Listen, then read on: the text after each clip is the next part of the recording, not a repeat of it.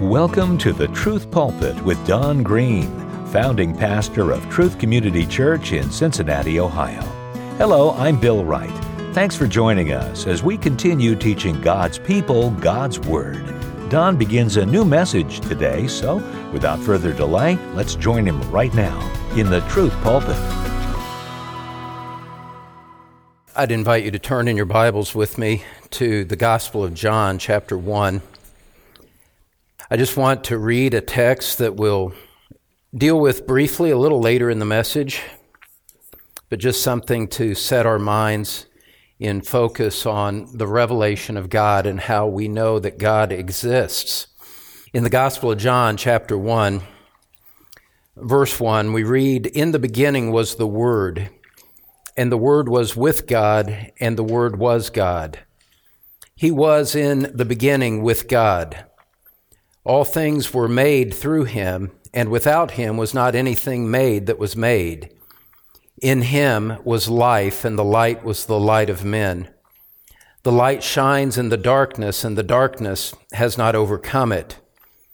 Then down in verse 14, we read, "And the Word became flesh and dwelt among us, and we have seen his glory, glory as of the only Son from the Father, full of grace and truth.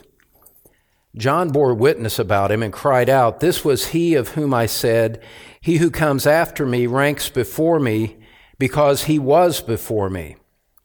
For from his fullness we all have received grace upon grace. For the law was given through Moses, grace and truth came through Jesus Christ. No one has ever seen God, the only God who is at the Father's side. He has made him known." So we gather this evening to continue our series, How to Know That God Exists. How do we know that God exists?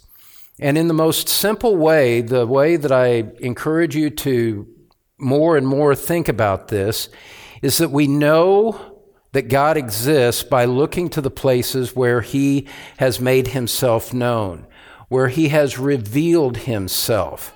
If you wanted to know who I am, you wouldn't go and interview people in Wyoming. No one in Wyoming knows who I am. You go and you talk to me or listen to some sermons that I've preached or something like that. You go to where I have spoken or where I can be made known. Well, in like manner, in a far greater, more infinite, more holy, more infinite way, God has spoken in certain ways, in certain areas, and those are the places that we go in order to know that he exists. We go to where he has manifested himself. And this series of messages that we're going to be doing over the next few months is just far more important than I can begin to state, and I trust that over time the Lord will vindicate the importance of what we are doing even as we speak. We need, beloved, we need convictions to anchor our lives. We need convictions to animate our witness to the Lord Jesus Christ.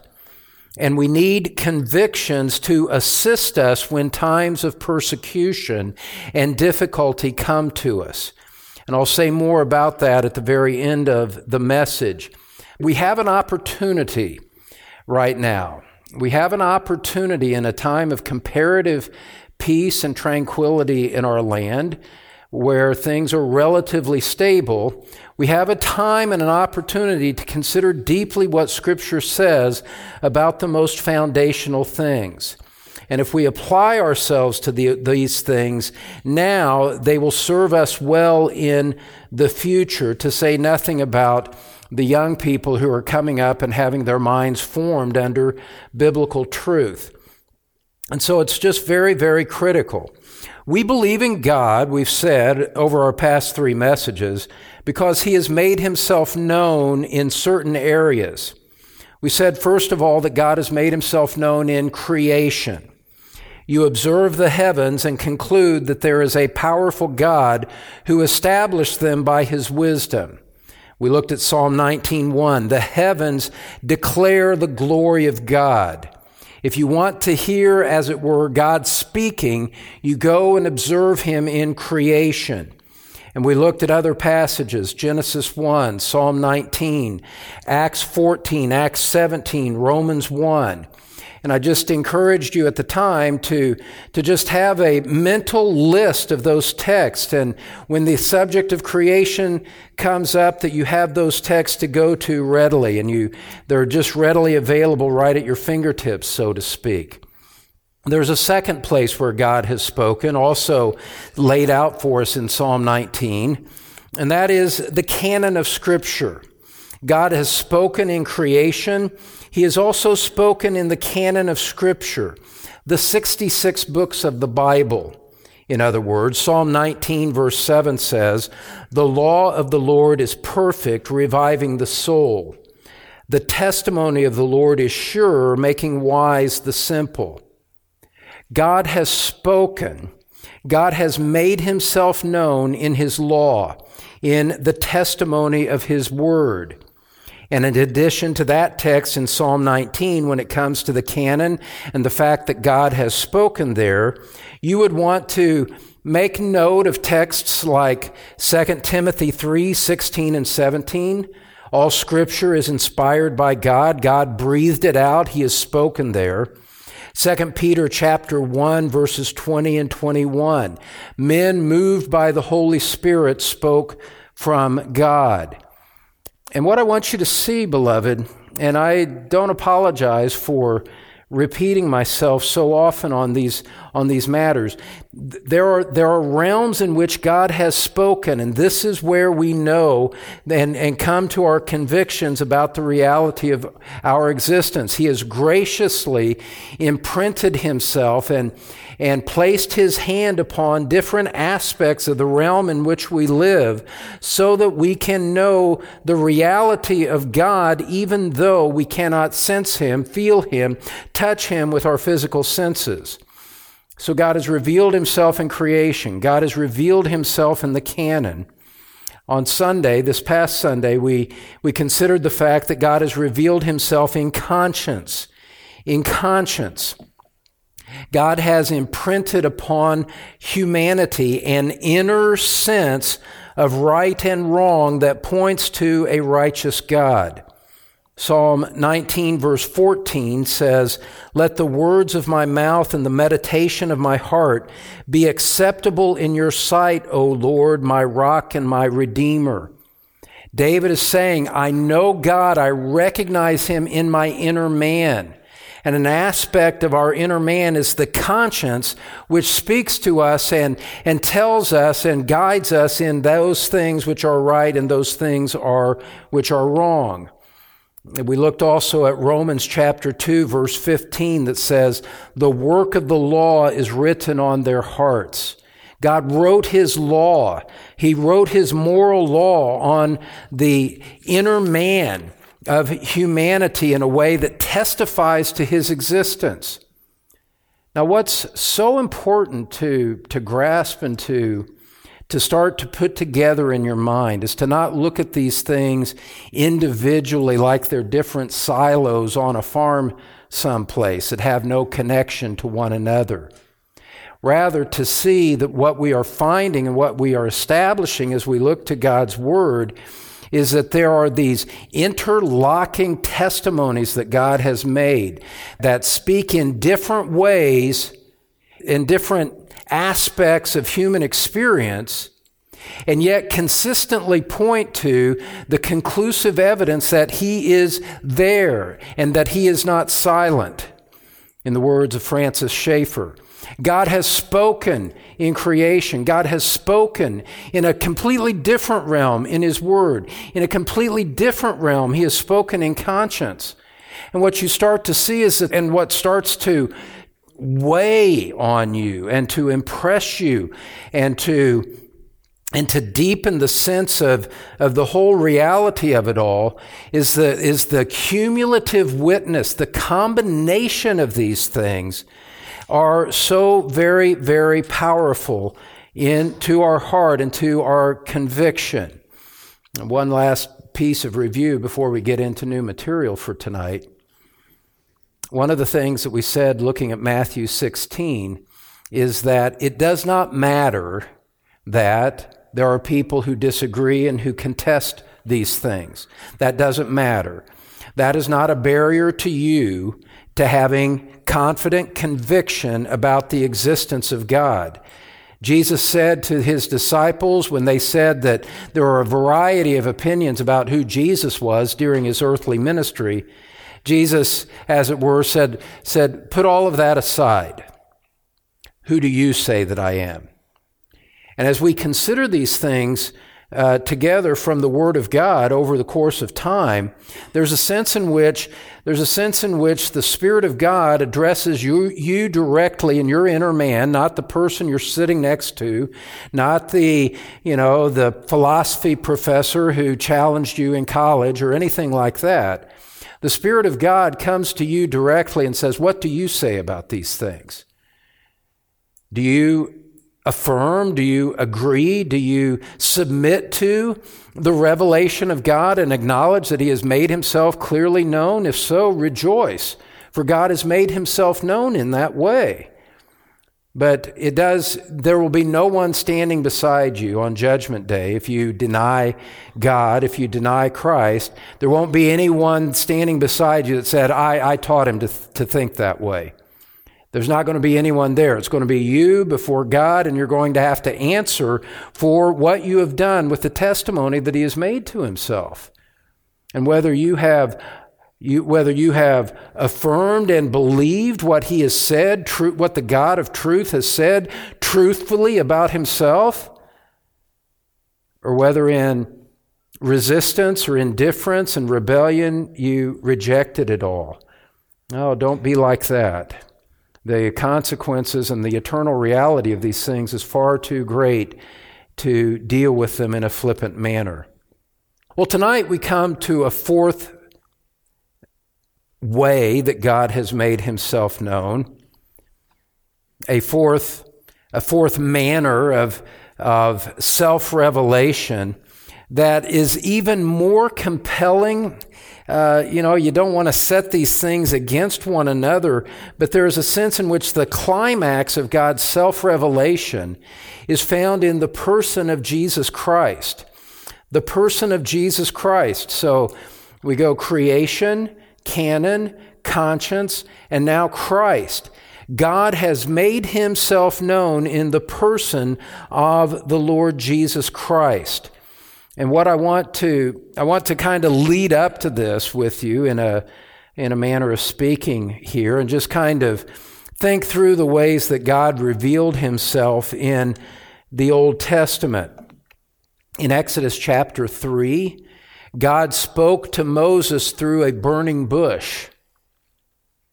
In 1 Kings chapter 19, He spoke to Elijah in a still small voice.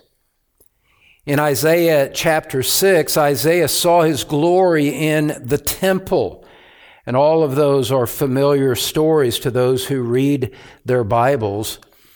And yet these were shadows, these were preparatory to a greater revelation that was still to come.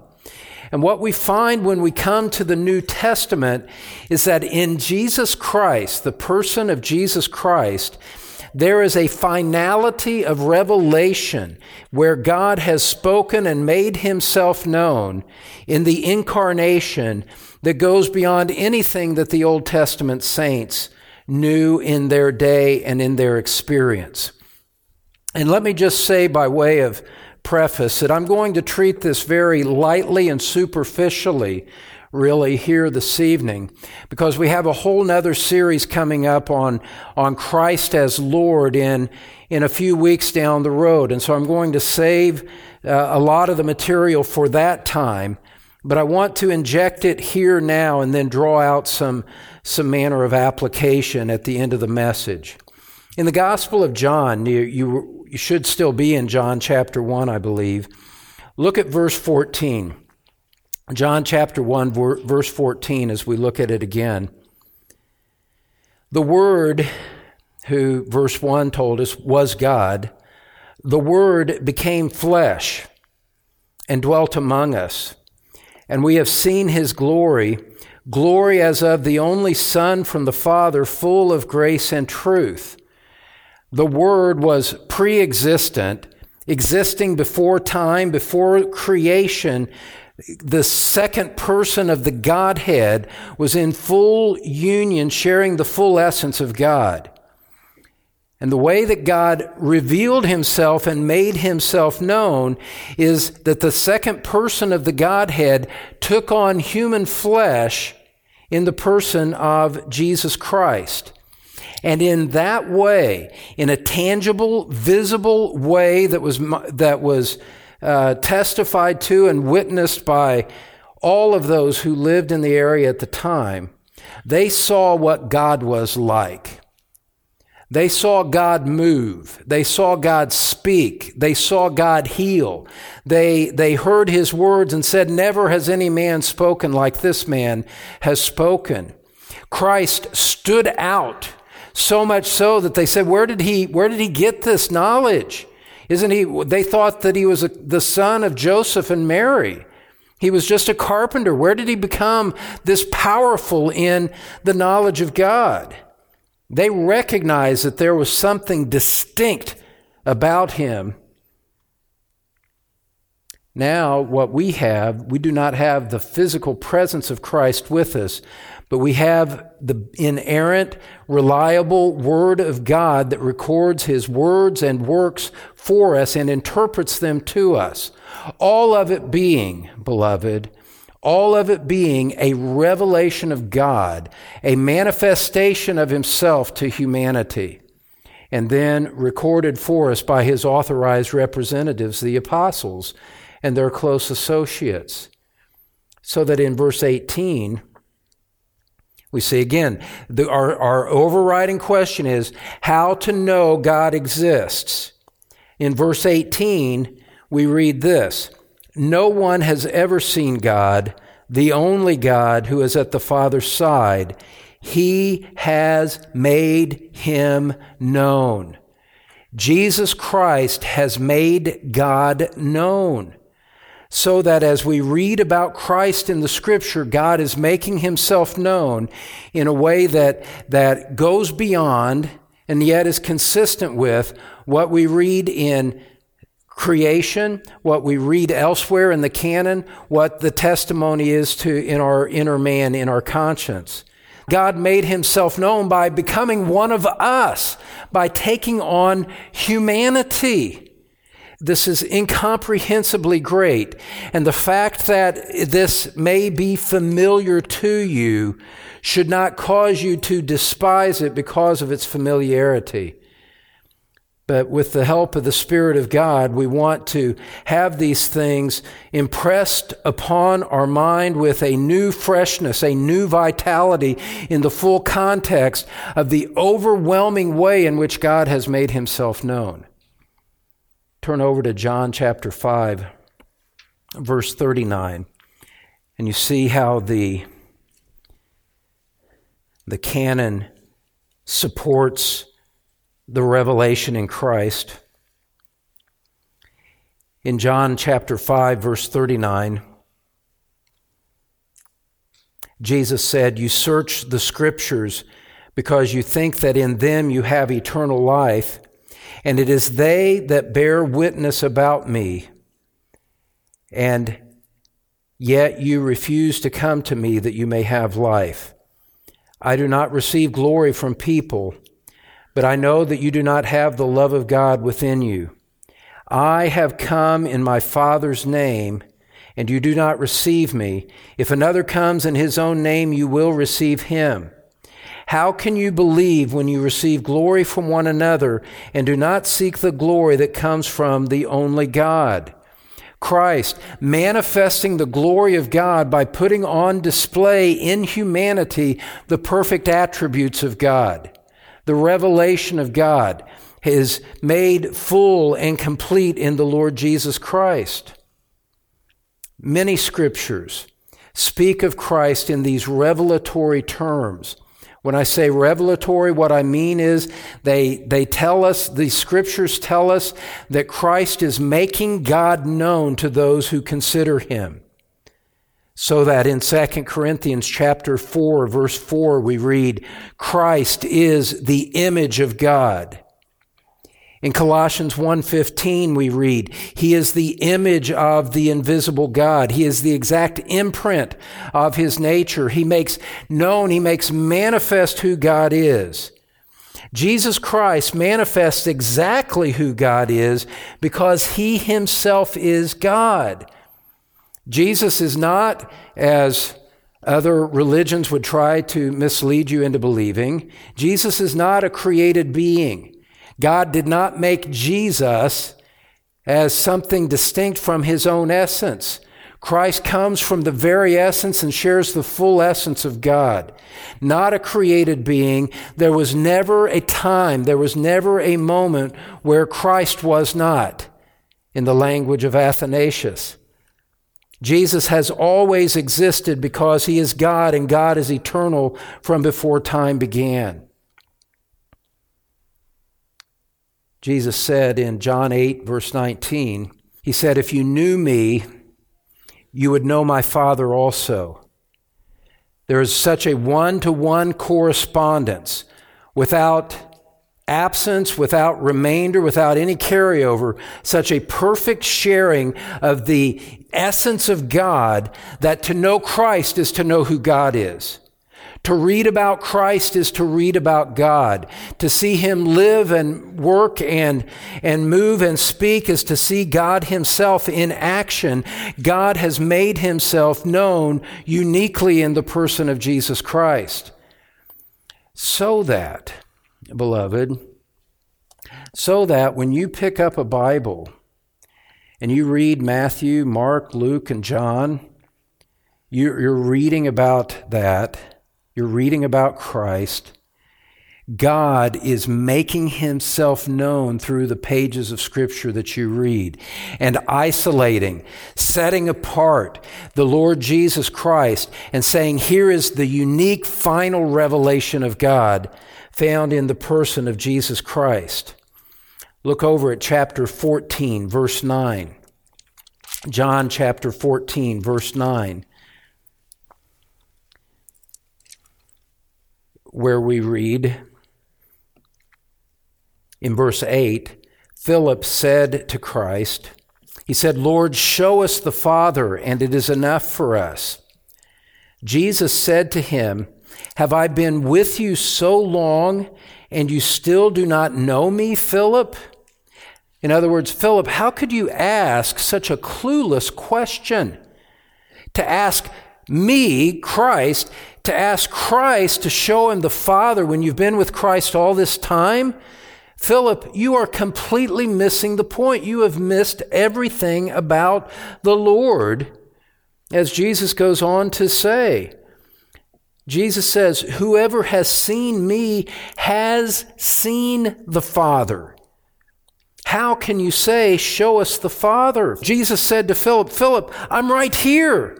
When you see me, you are seeing what the Father is like. There is no distinction between us.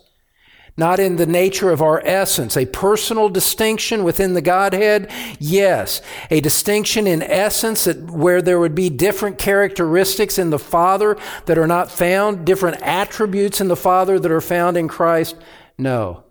One-to-one correspondence. To read about Christ is to learn what God is like. And so God appeared in the person of Jesus Christ. And what you and I do is we believe in response to that revelation. Look over at the book of Hebrews, chapter 1. As you're turning there to Hebrews chapter 1, we do a flyover in Colossians where it says, in Christ all the fullness of deity dwells in Him in bodily form. All the fullness of deity. When we see Christ, we see God Himself. And here in Hebrews opens on this subject. Hebrews, a book that is dedicated to showing the superiority of Christ to to Moses, to angels, to the Old Testament sacrifices, to the Old Testament priesthood. Christ superior to all of those things. Those shadows that were known in the Old Testament, Christ surpasses them all. Why? Because he is God himself. Not a shadow, the reality was with us in humanity when Jesus walked on the face of this earth. In Hebrews chapter 1, the first 3 verses we read, "Long ago, at many times and in many ways, God spoke to our fathers by the prophets. But in these last days," notice the contrast, "but in these last days." In the old days, God spoke this way. He spoke in many ways at many times. Spoke to Moses, spoke to Elijah, spoke to Isaiah. But now, in these last days, something different has happened. Something unique has happened. Something transcendent has happened. In these last days, verse 2, he has spoken to us by his Son. You could read that also as in his Son, whom he appointed the heir of all things, through whom also he created the world. And look at these words about Christ that could be said about nothing else in all of creation since the beginning of time and never ever could be at any time in the future. This is alone, this is unique, this is exclusive to Jesus Christ. He is the radiance of the glory of God and the exact imprint of his nature, and he upholds the universe by the word of his power. After making purification for sins, he sat down at the right hand of the Majesty on high, having become as much superior to angels as the name he has inherited is more excellent than theirs. The name of God belongs to him. He is the exact imprint of the nature of God. He is the radiance of his glory. Beloved, all of that simply to say in as many ways as we can reasonably say in such a short period of time here this evening, God has made himself known in the Lord Jesus Christ in a unique, non-repeatable way that is not true of anything else or anyone else. God appeared in the person of Christ so that the written word of God, written revelation, points to the personal revelation of God in Jesus Christ. Or you could say, we believe in the word written in Scripture, and the word incarnate, the person of Christ, God in human flesh. And as I said, we'll consider all these things more in the future, so we just summarize for this evening. To come back and to circle back to our question, and what I hope is becoming increasingly easy for you to recite in your own heart and to say to your children and to repeat to one another. How do we know that God exists? How can we know that? Beloved, understand this. Understand, we believe in response to something. We believe because of what God has first done. God has spoken. God has made himself known. We see that and we believe in response to it. It's not at all something that we made up inside ourselves. This is not a fable fit only for old people to discuss in times gone by. No. Whatever anybody else says about it, what you and I believe and understand is that we believe in response to a multifaceted self-disclosure from God. He has given us objective reasons outside of ourselves, outside of our inner man, outside and beyond our opinions. He has given us objective reasons to believe in creation, in the canon, in the principle of conscience, and in Jesus Christ. And beloved, what you need to know and to settle in your mind so that you're not intimidated by arrogant unbelievers, so that you're not deluded and persuaded by arguments made on a college campus or by persuasive speakers that you may unwisely expose yourself to, that you're not intimidated by people that try to dismiss it all and say, well, that's your opinion. Well, yes, in one sense, it is my opinion, but these things are true regardless of what my opinion is. We did not make this up. We believe in response to things that are outside of ourselves that I can point you to. Look up at the sun while you hide your eyes because you can't take in the glory of the sun and realize it's speaking to an even greater glory of the one who put it there. Read the Word of God for yourself and see God manifested there. Consider the principle of conscience that is within you and within humanity, and pay particular attention in the four Gospels and the epistles to the person of Jesus Christ. The truth of the matter is, beloved, is that a man or a woman could give their lives to studying any one of these aspects, particularly creation, particularly the canon, particularly Christ. You could give over a lifetime of study to any one of those areas and not exhaust it. These things were in place before you were born. These things will continue after you die. They are independent of you. And so we believe not because it feels good. We believe not because it seems right to me as the primary reason. We believe because God has spoken in these different areas. It's true even if we had not been born, and it'll be true after we are gone. And that shows us that it is independent of our own opinions. Now, on Sunday, I'm not done yet, so don't say, man, he can't possibly be done yet. He speaks 75 minutes since he came back from his study leave. That's true, but I'm not done yet. On Sunday, we'll have a fifth and final reason to know that God exists. I hope that you can be with us. It will be a communion service and a wonderful time of remembering the death and resurrection of our Lord, the atonement he made for sinners like you and me at the cost of his own life. Mindful of what John said in 1 John 4:19, we love because he first loved us.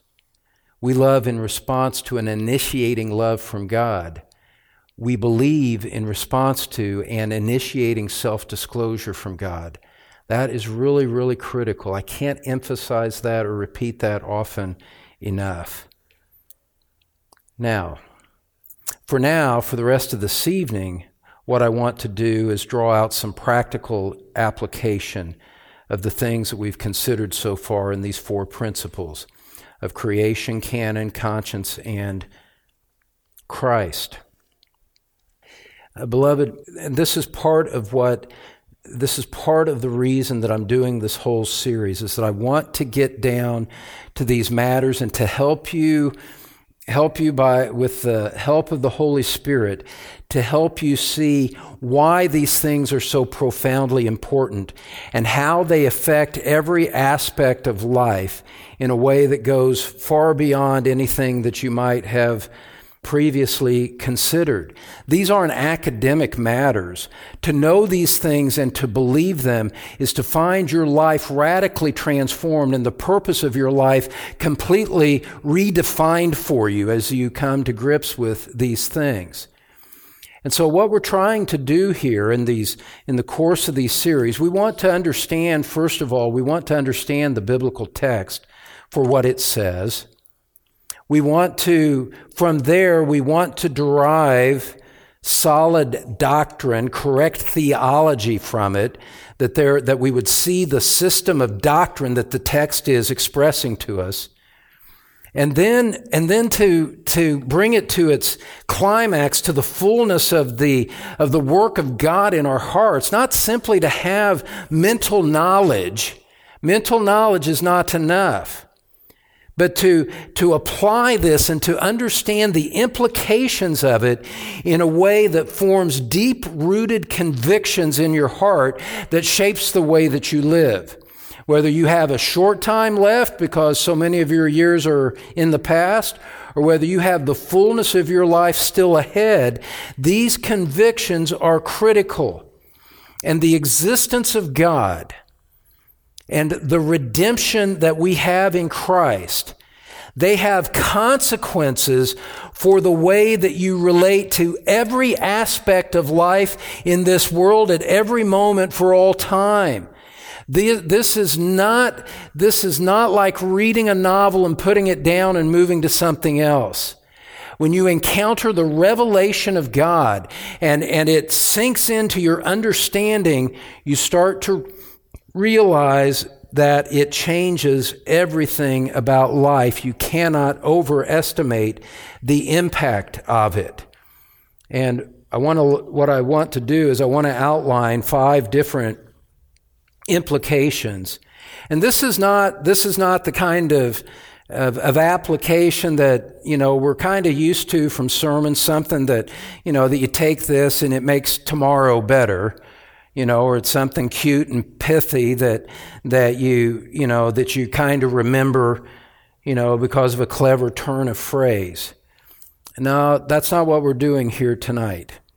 What we're doing tonight is we're laying out these implications for your long-term reflection, for your long-term meditation. That as you think about these different areas where God has made himself known, you think through what these implications are, and you help your children or you help your grandchildren understand what the implications are of the existence of God.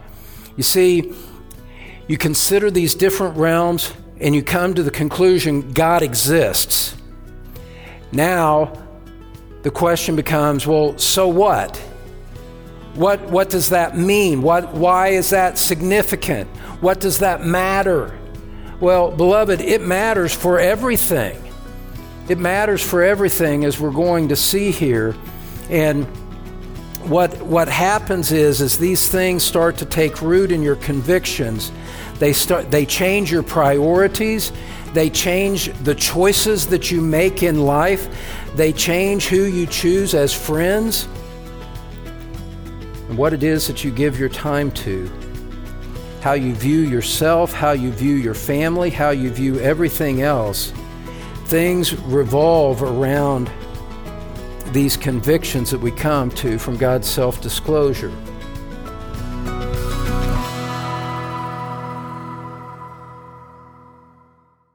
That's Don Green here on the Truth Pulpit. And here's Don once again with a final word. Well, my friend, before we close today's broadcast, I just want to give a special word of thanks to my faithful friend, Will Moneymaker. Will is the technical genius behind the Truth Pulpit podcast and everything that goes out from my ministry.